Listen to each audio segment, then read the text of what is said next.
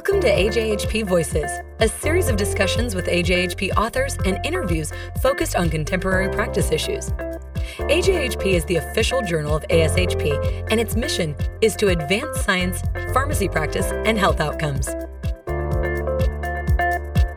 Hi, this is Daniel Koba, the editor of AJHP. Thanks for joining us for this episode of AJHP Voices. Today, we'll be discussing the clinical report, Practical Implementation of Remote Continuous Glucose Monitoring in Hospitalized Patients with Diabetes, which was recently published on ajhp.org. From North Kansas City Hospital, joining me today are Dr. Matt Baker, Pharmacy Clinical Supervisor, Dr. Megan Musselman, Emergency Medicine Clinical Pharmacy Specialist, and Rachel Rogers, Diabetes Care Coordinator. We're also joined by Dr. Richard Hellman, a clinical endocrinologist of Hellman and Rosen Endocrine Associates. Thanks for joining us. Thank you for having us. Matt, I'm sort of interested in your perspectives on what drove the need to implement continuous glucose monitoring in the inpatient setting. So prior to the COVID-19 pandemic really hitting, we had initiated a small study in continuous glucose monitors in our facility. We were looking at 30 patients and how it worked. We were doing this through our glycemic control subcommittee, and this was a kind of an idea Dr. Hellman had, and we'd helped bring to fruition. So having that in place and having that small study prior to the pandemic, we knew the logistics to set it up. We knew how to make it work, and we had the equipment.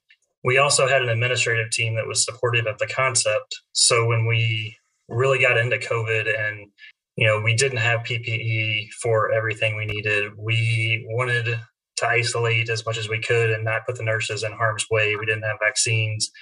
We could potentially use the CGMs to potentially reduce finger sticks, maybe avoid hypoglycemia, and really try to help with that whole scenario. It really was kind of the right place, right time for some of that, and having the pieces of information available. Got it. So it was safety, therapeutics, and the COVID-19 situation was a driver as well. Rachel, as a diabetes educator, what would you add to that? So from my perspective, it definitely was a excellent safety option. I've worked in critical care and as a diabetes educator. And so having nurses having that one more piece of patient safety information to make sure their patients weren't getting hypoglycemic when we really couldn't be in their rooms as often as we would like during COVID-19. So I feel like, again, right time, right situation, but really to the benefit of our patients and nurses. Richard Hellman, through a physician's lens, for you, what drove the implementation? We've heard safety, we've heard quality, we've heard the circumstances around COVID-19, but for you, were there additional factors that drove the need to implement CGM in the inpatient setting? Yes, I think CGM is going to completely revolutionize, and has already revolutionized what we can do in patient care with diabetes, because it's changing from a snapshot in time to a continuous record and ability to see trends and the consequences of what's happening over an extended period of time. It's something we've been involved in research with for about 15 years, and it has changed what we do in the outpatient setting. So I've been anxious for years to bring this technology to the hospital. It's long overdue, and I'm glad it's happening right now. We're really fortunate today, and this, I have to say, is a bit unusual in terms of the interviews that we do for this podcast. We oftentimes have multiple authors, but I can't think of a time where we've been so fortunate to have an entire interdisciplinary team on together and the unique perspectives that you bring. And I'm wondering, even as you think about your roles in implementing the project, what each of you as pharmacists, nurse, diabetes educator, physician, what your specific roles are. And so, Megan, I'll start with you, and at some point, maybe Matt will want to add in, but from a pharmacy perspective, if you could start to talk about what your role was in conceptualizing the program and implementing and evaluating. Yeah, so a lot of our role was initially to get it up and going and educate. And so we both, in conjunction with the diabetes educator, provided education for not only the pharmacist staff, but also the nursing staff. In addition, we had to develop a very streamlined, straightforward process for setting up each device. One thing that I'm very proud of is that we did have pharmacists available that were knowledgeable on the process 24/7.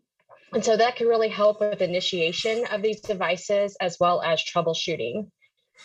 In addition, as we went through this process, we also found that the pharmacist can play a role in identifying these patients more timely and work in coordination within the nursing and physician team to identify patients that would warrant one of these devices.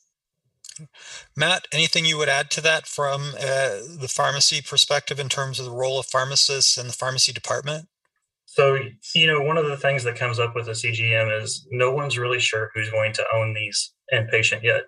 It would seem like it would be a lab scenario. It could be bioinformatics. It could be pharmacy.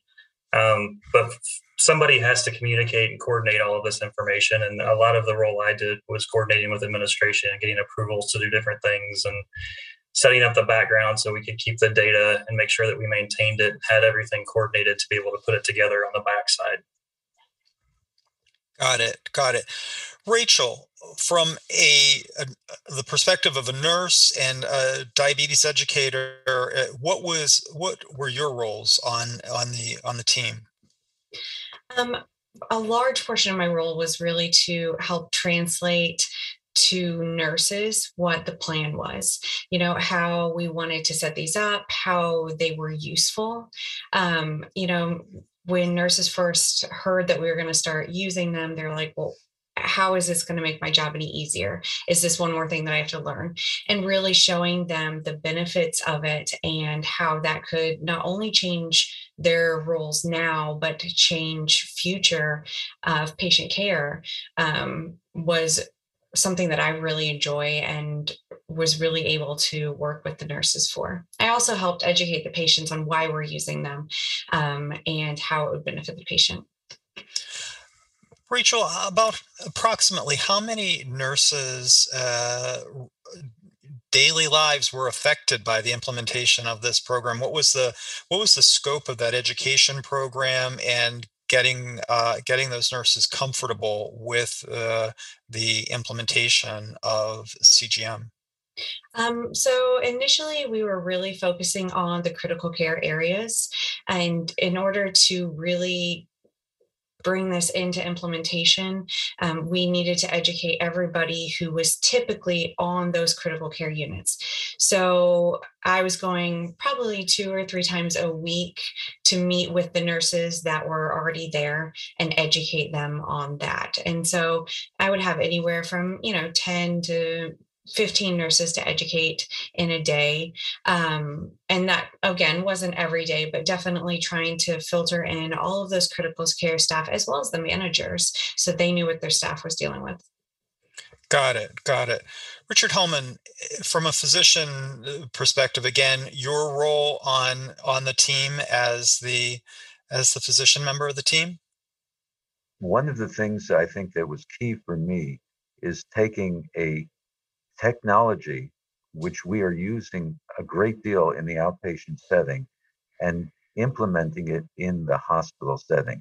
We know it works on the outpatient side.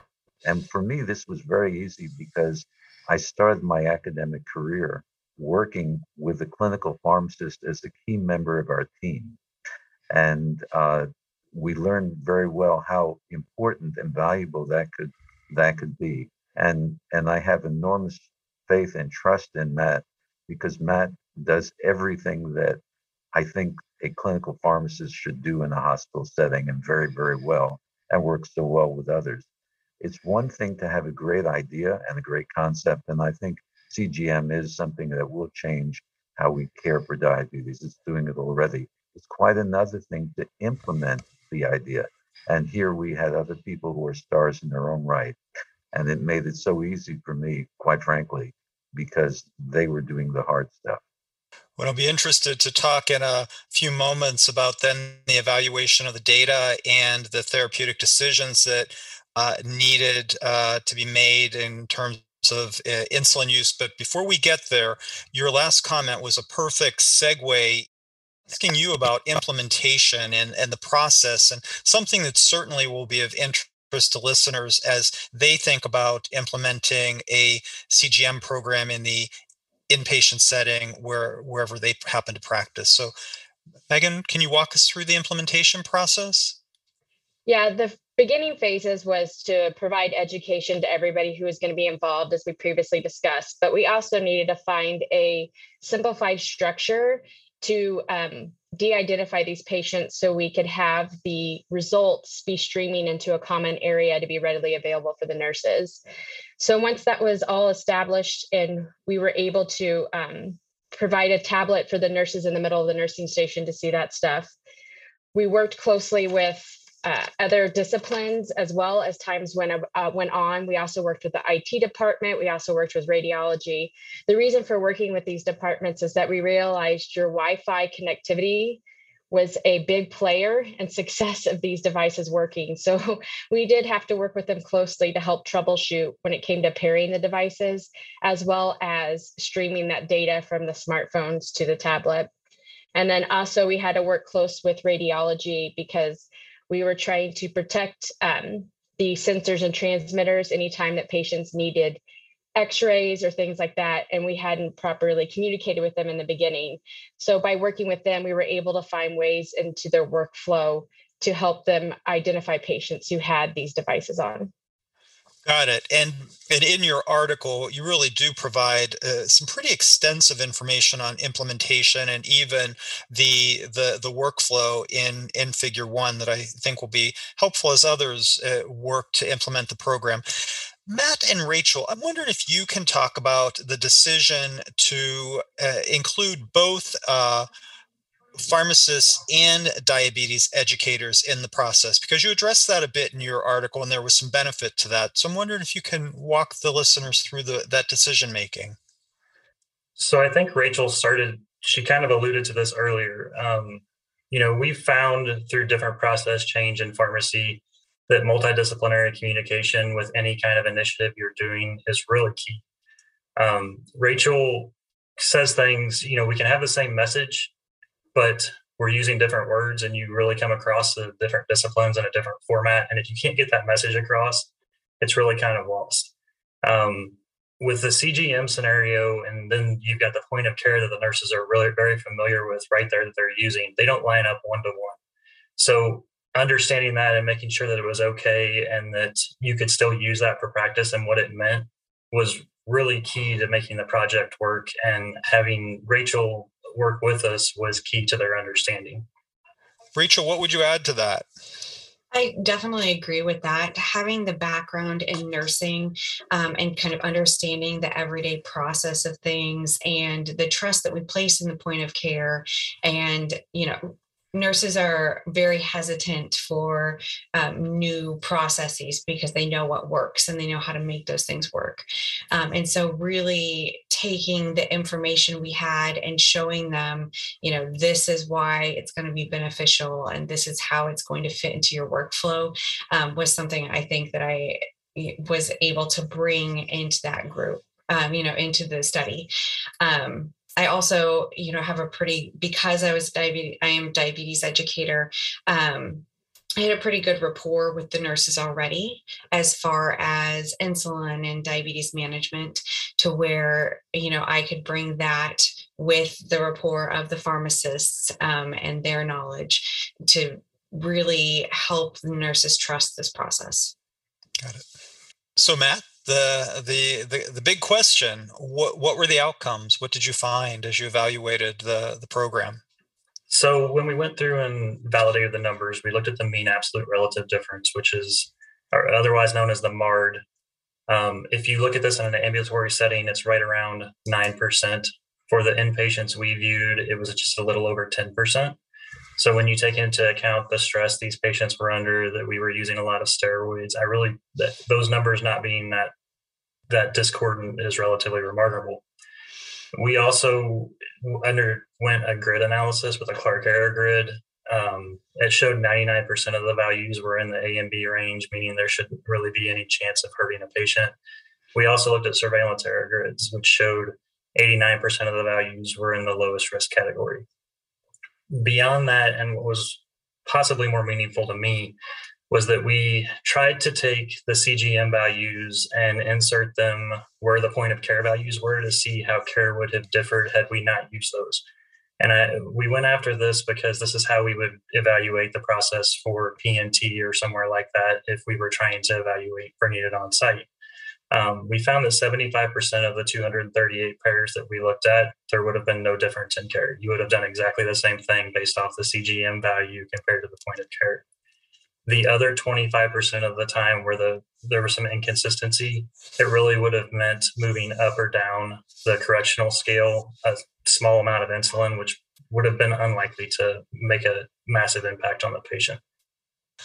So follow up on that, and Richard, again, to go to that issue of those small changes in insulin dosing, any concerns that you had there as a member of the team, the differences between the CGM and the point of care testing and the effects on, ultimately the effect on the therapeutic intervention? What we really are at the frontier to a certain degree. We know that there's some limitations of what CGM does just by the nature of the fact that it's dealing not with blood, but with interstitial fluid. And we know that in the hospital, there are settings where people should have very abnormal interstitial fluid chemistry, such as people with dialysis, people who are in heart failure or in shock. And we're starting to get data on that. And fortunately, we really didn't have a lot of that in this particular study. But there is data coming in from various places around the world. And as you look at it, for instance, the MARD that Matt was talking about is much better than some recently reported data on people on hemodialysis who had the MARD in the 20s, 23, 24%, which is still pretty darn good, actually. But there's other data that looks closer to ours as well. So we have to be, at the same time that we're collecting this, instructing people as to the limitations of this technology, such as the fact that the fingerstick glucose will reflect a rapid change faster than will this. And if you're not using trend analysis, you'd miss it. And at the same time, this is reassuring us, I think this article in particular, that actually much of the time, this is a safe way to do things, which actually solves a whole host of problems and gives us much better data.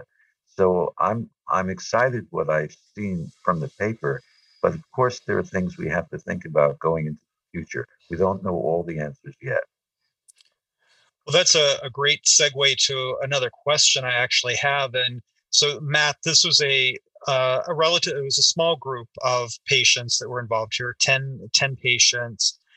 Where does North Kansas City Hospital go now with this program? So currently, we have two studies that we're underway with regarding CGM. One is still in COVID patients, and we've gone through our IRB and we've made the appropriate assessments. We are replacing point of care sticks a percentage of the time and using the CGM values and seeing a reasonable amount of success with that. The idea of that process is that when we get to the point we're comfortable with it, we'll be able to reduce the number of insulin drips used, to be able to be a little bit more aggressive with like basal insulin and those pieces, so that you've got a safety net with the CGM, because you know the hypoglycemia awareness in the middle of the night and farther on that you can kind of help prevent those events. The second project that we're looking at is putting CGMs on patients prior to discharge to try and help with the transition from inpatient to outpatient phase, and then following them for 90 days with one of our ambulatory pharmacists and trying to kind of get the whole back end piece with the A1C reduction. Got it. Rachel, what was your experience in terms of patients' reactions to having the CGM monitors in place in the inpatient setting? Did they have experience with using them in the outpatient setting? How did they react? Most of the patients that I did educate did not have experience with the CGM outpatient. They seem to be really interested in how this works and the option to not do finger sticks outpatient. Unfortunately, the patients did start to question, well, if this is valid outpatient, why do you still have to stick me inpatient? Which is understandable. Nobody wants to get their finger stuck multiple times. But definitely did see some excitement in patients who will potentially get to use this as on an outpatient basis when they didn't know it was an option. Got it. So Megan, when you take a step back and you look at the whole program, where were the hurdles? What were the pain points in the implementation of the program? So it's going to seem silly now, but at the time they seemed like big things we had to overcome. So some of the things we had to, we didn't really plan for was such things as like where electrical outlets were located. When we placed the smartphone devices, we had them in the nurse servers, and there was not a electrical device close. So we had to quickly strategize so these phones wouldn't die, and had to do battery packs and how to strategically do that. And that was just one of the things that we really didn't account for when we originally set up the program and getting these devices to patients. Another thing is whenever we place these on patients, we would put them on their abdomen. And as we all know, one of the biggest things with COVID-19 was proning. And we would have dislodgement or actually would lose connectivity when patients were proned. And so we really had to do real-time education with nurses of changing the site of insertion and going to the upper arm. And that was one hurdle that we had to, as it came up, just kind of roll with the punches as those things came up. But overall, it was well received, and we were able to tackle them as they came through. So in the article, you emphasize, and it's really one of the points at the very beginning of your article, that this was an evaluation in a community hospital setting. And I'm wondering, and I'll open this up to the group, are the challenges different? And so if it's a larger setting, a large hospital in an academic medical center, or a small and rural hospital, are there going to be other challenges that those places are going to need to think about as they try to implement CGM in the inpatient setting? I mean, I can start here. I think the biggest thing was we were able to implement and educate quickly just by the close working relationships and close multi-collaborative approach we have here at our hospital. In larger academic institutions, there may be a lot more processes and committees to go through to get it implemented quickly. And on the flip side of that, there may be less resources in a smaller rural hospital. We have 24/7 pharmacy services. So we, as pharmacists, were able to provide support 24/7 to help troubleshoot, help with implementation, initiation, so on and so forth. And that's just some things that come to mind for those two different types of settings for me. Matt, Rachel, Richard, anything you would add to that in terms of what colleagues in other settings, the hurdles that they might have to overcome to effectively implement a CGM program? I think people are not familiar with it, and including providers at all levels. I'm thinking now that I talked about this to diabetes educators in Kansas City 13 years ago. I have talked actually several years ago to the physician community, primary care doctors locally, to endocrinologists at a teaching program just recently, talking about our new standards of care. And the general data are that probably 30% or fewer of the patients that should be on them are on them at this point in the outpatient setting.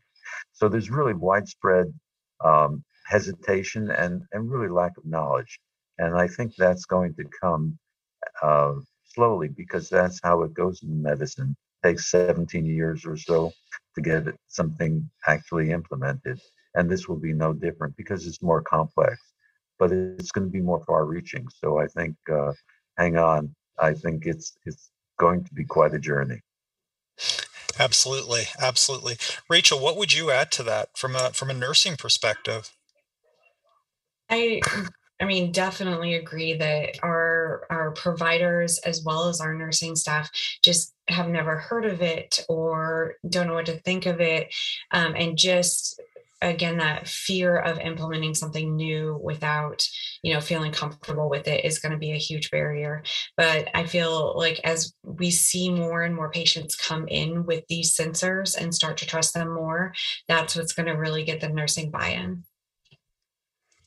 Matt, in the article, you talked about some of the influence of your institutional guidelines for insulin dosing and the effects that those had even on some of the differences possibly.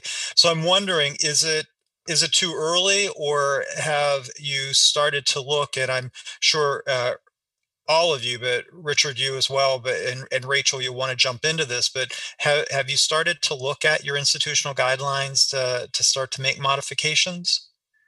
So right now we're not to the point yet where we would, adjust the correctional scale. That is one of the pieces that we really need to get to.